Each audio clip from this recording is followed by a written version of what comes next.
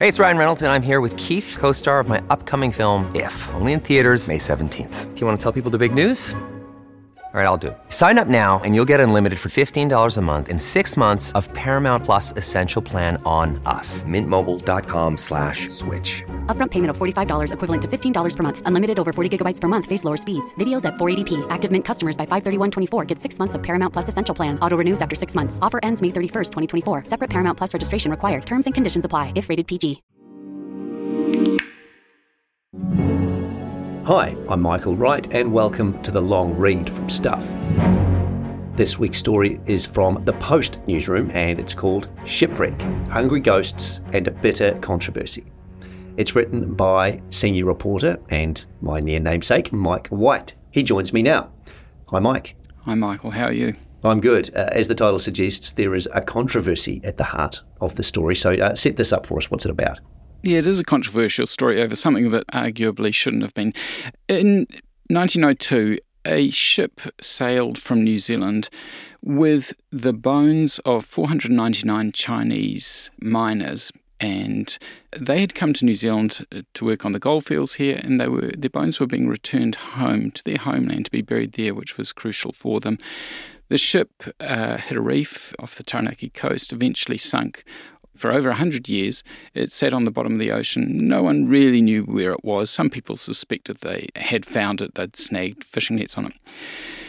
Eventually, in 2013, some divers found the wreck, and that's when the controversy really began, because one of those people that was behind that was a guy, John Albert, who'd spent a lot of time in Northland, from iwi up there, and he had a belief that he needed to fulfill the mission of these miners and to get their bones back to China where they had initially intended to go. The following year he brought up some artefacts from the wreck to prove it was the SS Ventnor. But after he did that, the Chinese community really gathered together and said, you shouldn't be doing this. All these bones should be left where they are in a natural grave on the bottom of the ocean. It's worth noting some of the bones initially washed up on shore and were buried by local iwi. Local iwi also have joined with the Chinese community in wanting the wreck left alone. So unfortunately, you've had everyone from iwi, the Chinese community, Heritage New Zealand, the Race Relations Commissioner, politicians, all getting involved in a stoush essentially over the remains of nearly 500 Chinese miners. How do you begin to tell a story like that? Is it a story about a controversy or is it a story about a tragedy? With all those elements in play, how do you piece it together? I think it's both. It's a tragedy. It was a historical event. It's called into question a whole lot of maritime laws and heritage laws as well. It's very complicated, but then essentially it's a human story, and you have conflicting views. Even within the Chinese community, there are differing opinions about what should happen and whether there should be an effort to retrieve the bones and send them back to China. It's not an easy story to tell in a way, but then it's not for me to decide who's right and who's wrong. It's to allow the various parties to tell their story clearly and respond to the arguments and the claims from the other side, and then readers can make up their own mind. We should say the story is from our recent archives. It was first published in February 2023. Has there been any update or anything to report since then? Not a lot of movement. The dive team, which is led by John Albert and Keith Gordon, who's written a book about this SS Ventnor ghost ship, they are still hoping to go back and dive on the wreck. It's fair to say that these are not cowboys. These are some of the most professional, experienced divers in New Zealand, and they've had help from some of the most experienced divers in the world, including Richard Harry Harris, who was, involved in the the cave rescue of the soccer team, etc. So these aren't just tomb raiders or shipwreck hunters. They are serious. They're trying to do things deliberately and empathetically, but then there's an argument that they shouldn't be doing anything at all. So as far as it stands at the moment, no, there's not been any progress with retrieving the bones or agreement between the various sides. All right, thanks, Mike. Let's get into it. Here is Philippa Tolley reading Mike's story, Shipwreck, Hungry Ghosts, and a bitter controversy.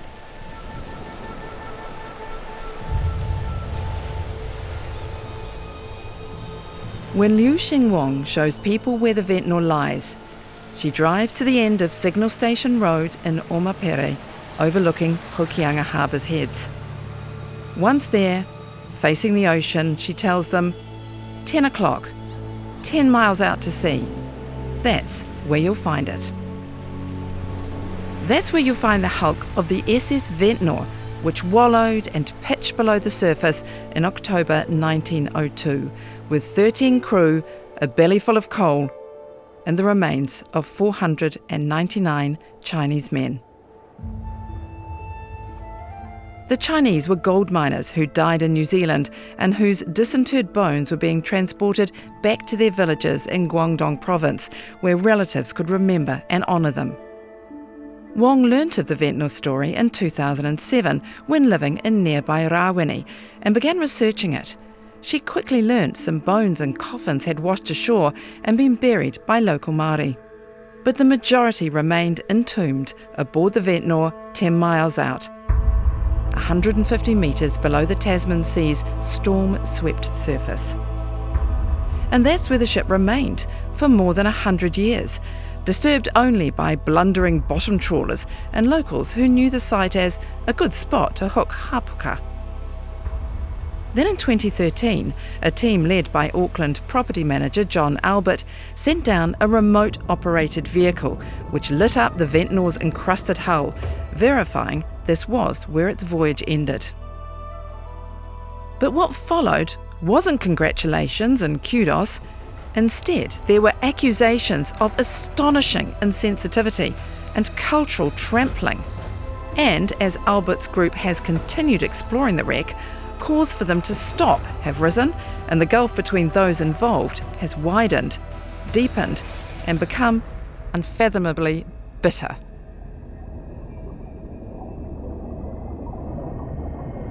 Keith Gordon was the first person to see the Ventnor that day in 2013 as his remote-operated vehicle's lights brought it to life from the gloom of the ocean floor. He was on the surface, hunched over the remote-operated vehicle's screen, and recalls the thrill of seeing the ship's silhouette, a time capsule suddenly revealed. Gordon, an internationally recognised underwater explorer and one of the country's foremost wreck experts, had been contacted by Liu Xingwang regarding finding it some years earlier. But it was John Albert who was sitting beside him this day, watching the vehicle slowly trace the Ventnor's buckle deck and iron hull, sitting upright on the sandy seabed. Albert, who is descended from Ngāpuhi, Tūhoe, Ngāti Maniapoto and Te Arawa, had known of the Ventnor all his life. As a kid in the Hokianga, his parents would warn him to behave, or ghosts from the shipwreck would come for him. Decades later, standing on the Hokianga's cliffs on a warm summer day, he was seized by an inexplicable chill. Albert describes it as the moment the spirits from the Ventnor entered him, and he was convinced their message was, "Help us continue our voyage home."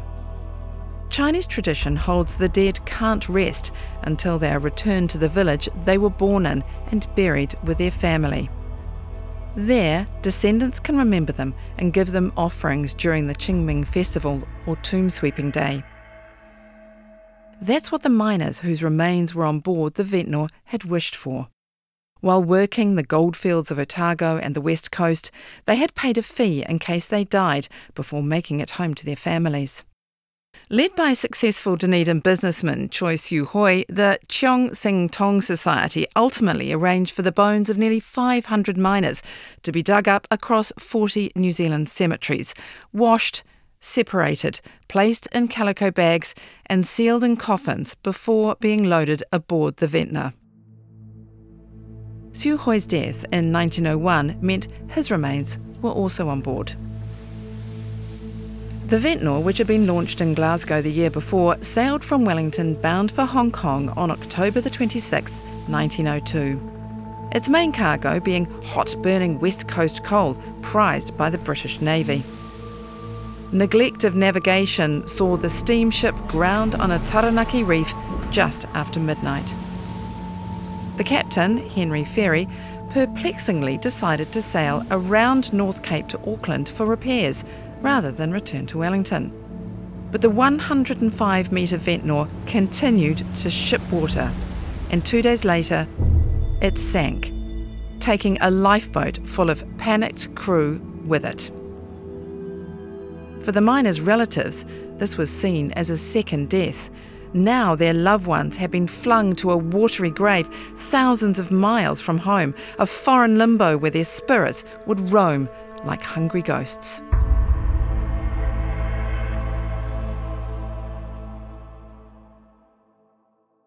Prepare for an unfiltered journey through the harsh realities of infertility. My name's Nadine Higgins. I'm a broadcaster, a journalist, and I've been trying to make a baby with my husband. That's me. I'm Dan, and we reckon infertility is lonely enough without making it a dirty little secret.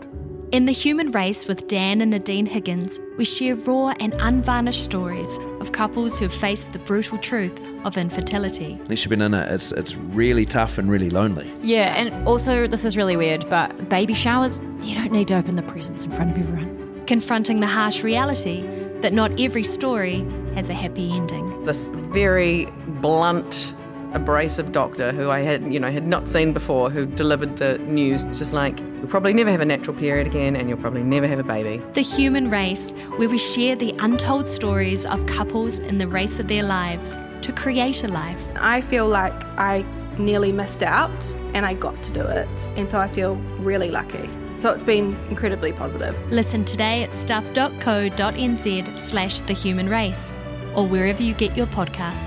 The Human Race is proudly brought to you by Elevate.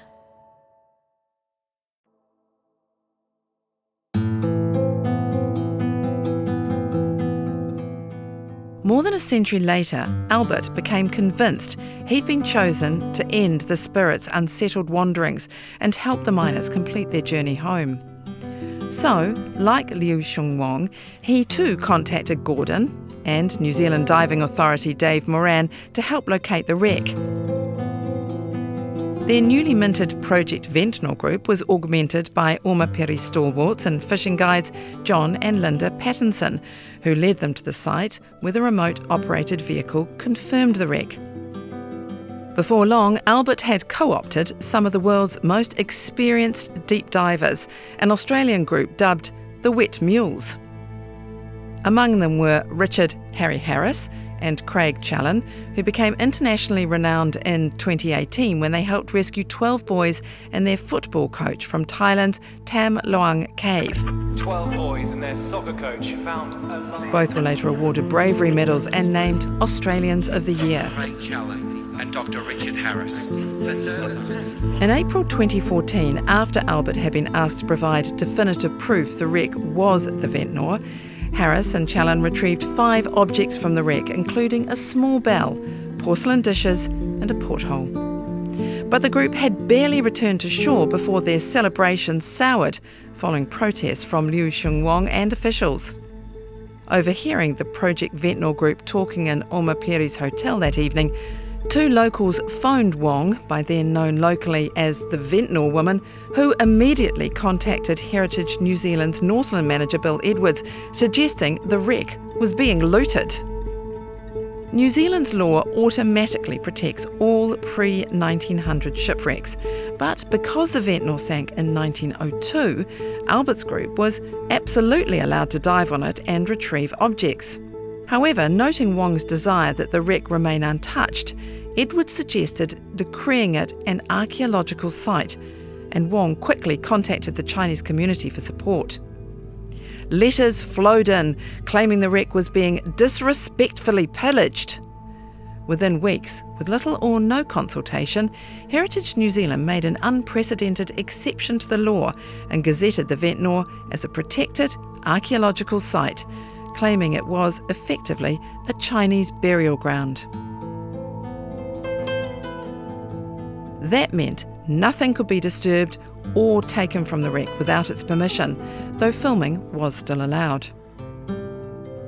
Meanwhile, in the media, the dive group were being labelled grave robbers and souvenir hunters.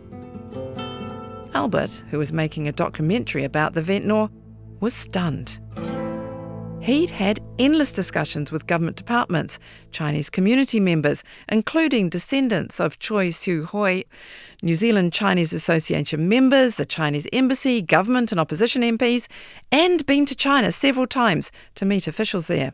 Equally bemused was Dave Moran, who presumed they'd get a pat on the back for verifying the ventnor's location and identity, but received a slap in the face instead. We thought they'd be over the moon, but the antagonism and the pushback and resentfulness was just unbelievable, he said. We've been very, very respectful of the wreck, and people have painted us as pirates and selling skulls, and, oh my God, unbelievable! I just couldn't understand the them and us attitude, virtually right from the get-go. I'd love to know what's their agenda, what's the problem, he said. Kirsten Wong, speaking on behalf of the New Zealand Chinese Association, outlines some of the problems. Primarily, they feel there was a lack of consultation with the Chinese community before the exploration of the wreck started, undermining their role as ancestors' guardians. They need to talk to us, she said. Then there were the practicalities of retrieving the bones and taking them to China, as Albert has always wanted to do. Beyond the difficulties of recovering the remains from the wreck, how would they be individually identified? How would they end up in the correct village? And once there, do the villages and cemeteries remain? Wong, who led efforts to create a Ventnor memorial, points out that the area most of the miners came from has been swallowed by Guangzhou's expansion, as it's grown to be China's fifth largest city with a population of more than 15 million.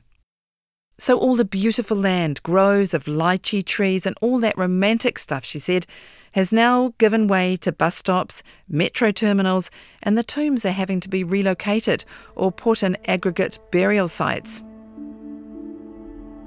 But there's another powerful reason the majority of the Chinese community oppose disturbing the bones of the Ventnor miners. And that's to do with the deep relations they have developed with Hokianga iwi in the last 10 years, the same iwi who reburied bones and coffins they found washed ashore after the Ventnor's sinking. They have visited Te Roroa and Te Rarawa, and there are now 3 memorials to the Ventnor that attest to the strong bonds between iwi and the Chinese community. As Kirsten Wong explains, the spirits are no longer wandering. They have been cared for, and their descendants now have places to remember and honour them. She says they are home because we are home.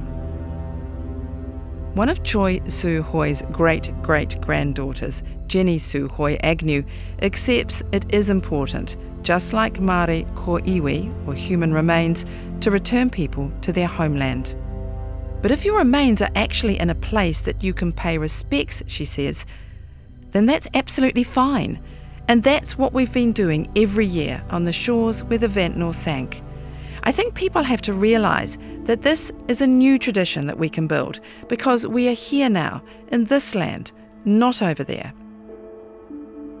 Siu-hoi Agnew, who with her husband Trevor wrote a book about her famous ancestor, says nobody asked permission or asked how the Chinese community felt before divers went down on the Ventnor. It was just go in. It's almost like grave robbing, isn't it? She said. Rest in peace means something, doesn't it?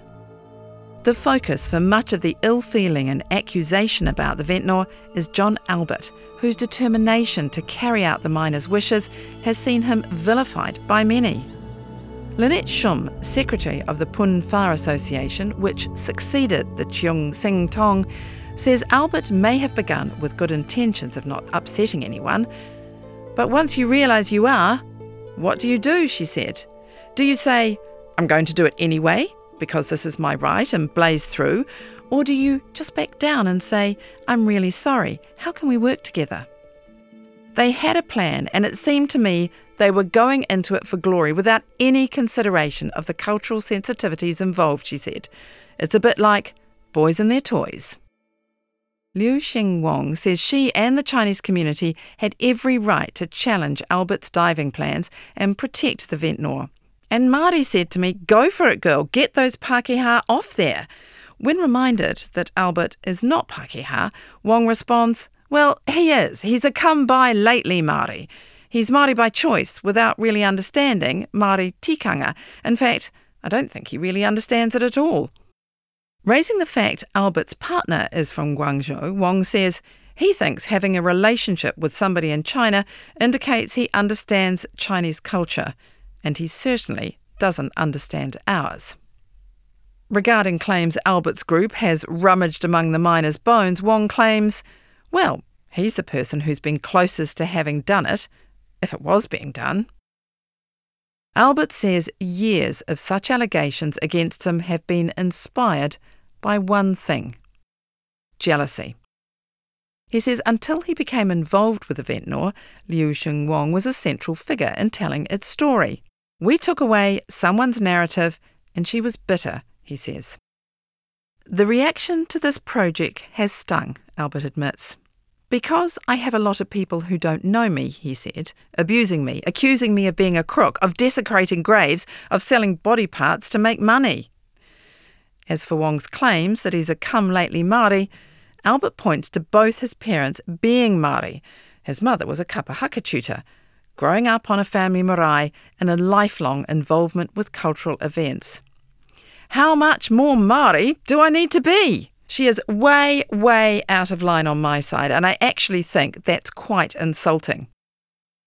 Albert is convinced many in the Chinese community actually support the miners' bones being repatriated to China, but is scared to speak out, or they just don't want me involved, he said. They've been misled, or lied to, he said. Actually, put lied in capital letters by Liu Xing, and she can sue the shit out of me. And he simply doesn't buy many of the arguments put forward by the New Zealand Chinese Association for not touching the wreck and the bones. He points to the fact the miners' bones were exhumed and cleaned once before. He notes that archaeologists often uncover and remove bones from sites around the world, including if they become exposed in New Zealand. And he says if a ship or plane went down while returning ko iwi to New Zealand, every effort would be made to retrieve them. If those remains had been European, they would have been picked up 50 years ago, he said. If they were Māori, they would have been picked up 20 years ago. But because they're Chinese, no one gave a shit. Not everyone in the Chinese community regards Albert as a villain. One of Choi Siu-Hoi's great-grandsons, successful businessman and former Senior New Zealander of the Year, Donald Siu-Hoi, breaks an apparent homogeneity of negativity by lauding Albert's group. I give them full credit and much thanks, and I have great pride in what they did to locate the ship. Otherwise, it would still be there another 100 years, and we wouldn't know where it is, he said. He also accepts Albert and the Project Ventnor group have been unfairly attacked by people who have no relationship to Choi Siu-Hoi or any of the owners of the bones. They have no reflection on what was done. They just open their mouths, he said. That said, he feels the bones should remain where they are. Because of the Siu-Hoi family's influence, Donald and his brother Duncan were some of the first people John Albert contacted, and records show they both supported efforts to retrieve the bones from the Ventnor. However, in January 2015, Duncan's son, Peter, emailed Albert asking him not to disturb the shipwreck in any way. Peter Siu-Hoi told staff he and his father were comfortable the human remains stay undisturbed on the Ventnor. But my 88-year-old father still wishes and dreams that someday his great-grandfather, Choi Siu-Hoi, and his fellow 498 Chinese gold miners' remains be repatriated to and buried in China, as this was the wish of all 499 of them before death. My father wants the voyage completed so that the spirits lost at sea, hungry ghosts, can finally be at peace. This is so important to Chinese culture, he said. When asked to clarify how these apparently contradictory positions could coexist, Peter Siu-Hoi didn't respond. They're not the only people who have left Albert confused. In August 2015, he met with then Gisborne Mayor and newly elected New Zealand Chinese Association President Meng Foon, and Foon praised the group's work. Foon added he personally supported recovering more artefacts from the wreck and believed the Chinese community had a responsibility to return the miners' remains to China if possible. However, within weeks, speaking on behalf of the New Zealand Chinese Association, Foon criticised the group for disturbing the wreck, later calling Albert deceptive. Foon, now the Race Relations Commissioner, says his initial support was based on his opinion at the time, but he subsequently consulted a wider group and believes Albert should have approached the Chinese community before starting diving. Albert remains slightly bemused by the sudden shift in support and hints at the influence of Liu Xiongwang and others, and he is equally confused by some official comments and decisions. Heritage New Zealand's Northland manager, Bill Edwards, accepts the group have acted legally, applauds their skill and tenacity in salvaging objects, notes they consulted numerous people and acknowledges the artefacts they retrieved were recovered in good faith to help identify the wreck. But Edwards then refuses to deny Albert is a grave robber. How do you define grave robber? A grave robber goes in and takes things without informing people about what they're doing and has no process. So if that's the definition of a grave robber, then John Albert was certainly on the edge of it, he said. And despite telling New Zealand Geographic in 2020 that there was nothing covert about the artefacts recovery, Edwards now describes it as a secretive little mission in a boat when no one was looking. A point here, the group have always used the boat of a well-known local fishing guide, made trips during the day and stayed in the area, and claims they worked undercover are absolute bullshit, says Dave Moran.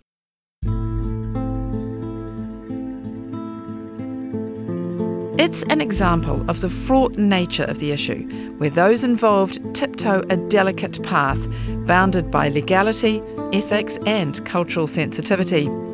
Beyond that, there are political, professional and reputational concerns. Unfortunately, the Ventnor saga has frequently fallen victim to enthusiastic misinformation, exaggerated hearsay and easy slurs. Edwards accurately encapsulates the entire situation in 2 words. It's tricky. But Albert points to the irony of his group being slammed by many in the Chinese community for recovering the artefacts, yet they are now prized by the same community as a crucial way to help tell the Ventnor story. If they're so precious, why have they made it virtually impossible to retrieve more? Albert asks. Another irony is that Heritage New Zealand's publication of the wreck's exact coordinates now allows any fisherman to easily locate it. They make it a historic wreck, says Dave Moran, but hello, you can still throw an anchor onto it and hook into it and basically pull it apart. Keith Gordon says such is the misinformation and misplaced antipathy towards the dive group. Their efforts in confirming the Ventnor's location and state have almost been totally written out of the official Ventnor narrative and history. At the 2021 unveiling of a Ventnor memorial in Opunoni, the group's role wasn't even mentioned. Seemingly inconvenient players in a story they'd helped bring to life. That was one reason Gordon recently published a book about the wreck, SS Ventnor, Ghost Ship of the Hokianga. In part, it was to set the record straight and set out their side of the story. But it was also to pay tribute to the phenomenal effort to reach the Ventnor, the deepest shipwreck dived in New Zealand. The preparation is extraordinary. Divers carrying $80,000 worth of equipment will spend 7 hours underwater, all for 20 minutes on the actual wreck. The rest is decompression time during a slow ascent. Just the helium for the gas mix they breathe costs $6,000 each dive. Liu Xiongwang labels the group an amateur organisation, or not even an organisation, and wants only professionals to visit the site, such as those who explored the Titanic. Gordon says this shows an utter lack of understanding of the calibre of people involved, like Richard Harris and Craig Challen, who are among the few divers in the world capable of such exploration. Gordon and Moran have recently returned from Croatia, where they worked with international archaeologists on a 2,000-year-old Roman shipwreck. And Gordon says the reality is wrecks are almost always found by divers, not archaeologists, let alone bureaucrats who make decisions despite never visiting the site. Gordon, whose wife was part Chinese, as are his 2 children, hopes some in the Chinese community will read his book. But none of those spoken to by staff had, many saying they didn't want to pay for it. Ultimately, he hopes their work and the artefacts they found contribute to the story of early Chinese in New Zealand. But Gordon, who's 84, stresses it's not just a Chinese story. There were Scots and English among the crew who died. There were Māori involved, and Pākehā, and Chinese. So the way I look at it, it's a New Zealand story to be told.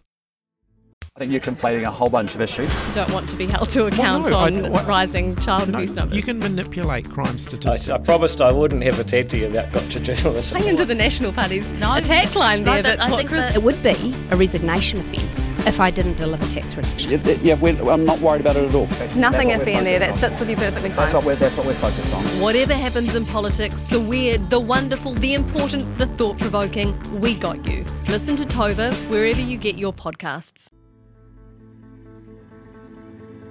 Where to from here? Albert, Gordon and Moran plan to return to the wreck with a new remote-operated vehicle later this summer for more filming. Liu Xingwang says she has friendly spies who will alert her to any activity. If she hears Albert has gone out again, she plans to contact Meng Foon and Bill Edwards and tell them to visit him. It's about making it difficult. If you make it more difficult, then people can't be bothered, Xingwang said. The items recovered from the Ventnor have been through a convoluted bureaucratic process, which is ongoing, but are now held by the Crown, which paid Albert modest compensation for retrieving them. Another point, a common claim repeated to staff by even a senior museum official, is that the artefacts were taken illegally and later seized by police. They were in fact taken legally and voluntarily handed over to the Ministry for Culture and Heritage by Albert while ownership was decided and are now being cared for by Te Papa. Te Roroa General Manager Snow Tane describes diving on the Ventnor as akin to desecration of Waihi Tapu, or sacred site. They can come to us and we'll say we don't want them to dive unless they get the blessing of the Chinese, and then we would consider whether we would support it. Donald Siu Hoi just wants to let sleeping dogs lie. The Ministry for Culture and Heritage is still consulting various groups about where the Ventnor artefacts may be displayed. Heritage New Zealand has ultimate control over where the bones are removed, but Bill Edwards says they'll be guided by the Chinese community. Dave Moran and Keith Gordon are comfortable with whatever the Chinese community decides. But Moran notes many of New Zealand's 2,500 shipwrecks have human remains on board, and the Ventnor has been treated differently. Moran, who has led commercial dive teams around the world, published Dive New Zealand magazine for 27 years and managed Kelly Talton's Underwater World, and he insists Albert should be allowed to complete his documentary. If it was National Geographic out there, they'd probably think, "Oh, this is very good." But because it's old John Albert, he said. Old John Albert, now 70, says he knows bones remain on the Ventnor. Some were filmed on their last trip in 2020. And he's still determined to help them return to China.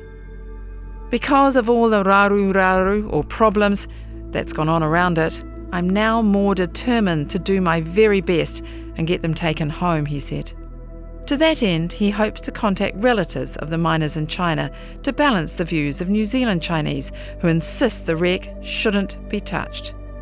My one problem is money, he said. I've run out. To date, Albert estimates he spent more than $500,000 on the project. In the old days, all my family and friends crossed the street when they saw me because they didn't want to talk rugby with me. Now they cross the street because they don't want to give me any more money because they've run out themselves, he said. The longer it all takes, the more the Ventnor will succumb to swell and storm. The fewer the artefacts that will survive, the less the chance of any human remains can ever be recovered, Albert says. After 11 years, Albert realises that if the miner's homeward journey is to be completed, he has to do it. I've spent too much time and too much of people's time to stop now, and I don't want to let down people who help me. And I also feel that those people in that boat chose me to do what I'm doing, and I don't want to let them down.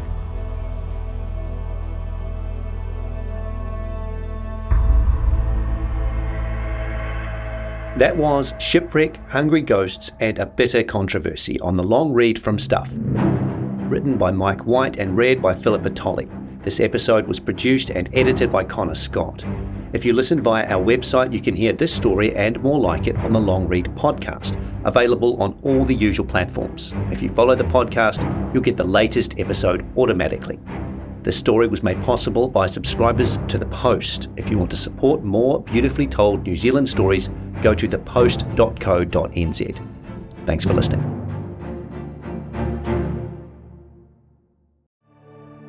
This pod took time and resources to produce. Please support our mahi and visit stuff.co.nz/support.